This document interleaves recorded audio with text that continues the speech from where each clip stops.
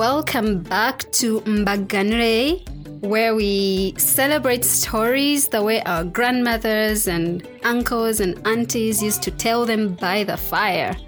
My name is Patience, and today I'm joined by Linda Nabasa, or as she's usually commonly known, Nada.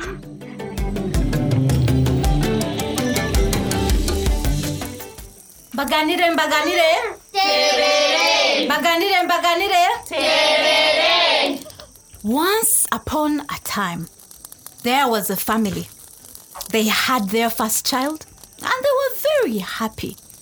They had 2 more children. But when they got their last child, they realized that as she grew older and older and older, she couldn't speak. She could hear what they said, but she would never answer. The mother was very, very worried, and she examined her mouth, only to realize that there was indeed something wrong. She realized that there was a string of beads that was growing in the mouth of the girl.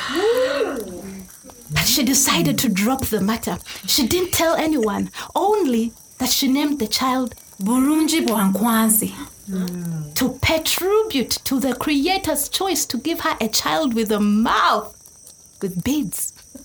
The girls grew and became young women, and the parents were comfortable to leave them at home. One day the parents needed to go to a faraway village for a party, and they told the girls to stay at home. They asked them to keep an eye on the younger sister because she was not allowed to go anywhere. She was fragile, very vulnerable.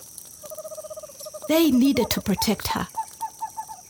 But young girls, the girls were excited to be home alone without parents. They decided that they wanted to go collect some grass for carpeting the kitchen floor. They asked Bulungi bwa Nkwanzi to go with them. And although she was a bit scared, she too was overcome with excitement. She decided to go. They crossed the valley, they picked the grass. But on their way back, the girls found that there was a large lake that had formed in the valley. But they had not left it there when they crossed. Now they were trying to go back home, and they wondered how they would do it.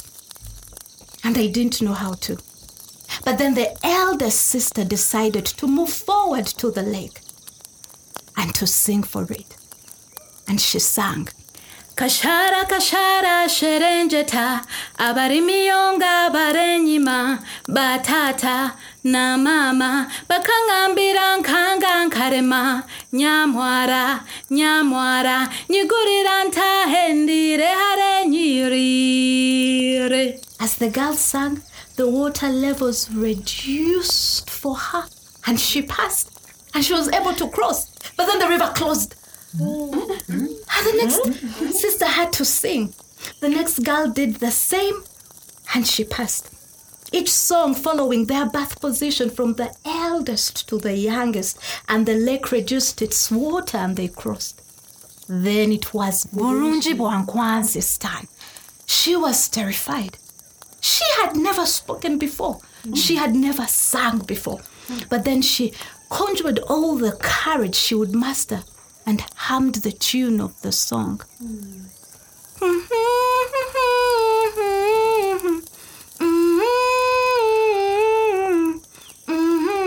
But the water levels rose and rose, and they reached her waist. Her sisters cheered on her to sing, and she tried again, but still no voice could come. She hummed the tune.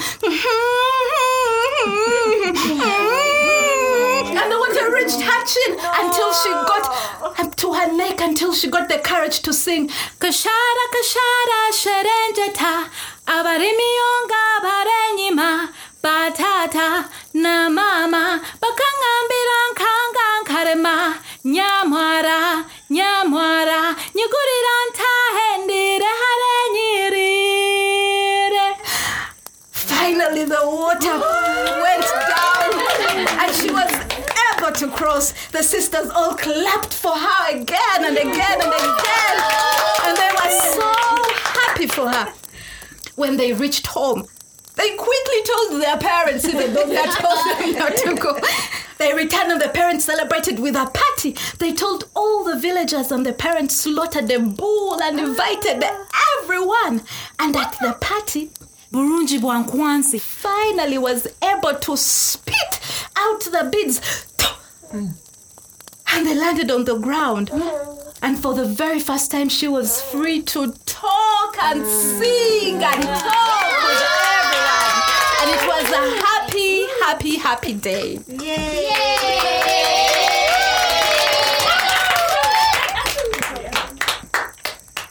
Awesome. Thank you, Miss Nada. Again, I would like a few people to tell us what they think this story was trying to say. This story teaches us to have courage. Yes.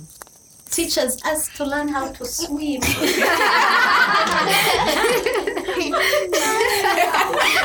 Good one. Yes, Debbie. Yes, it teaches us to get out of our comfort zone. Yeah. Also that the impossible can be possible.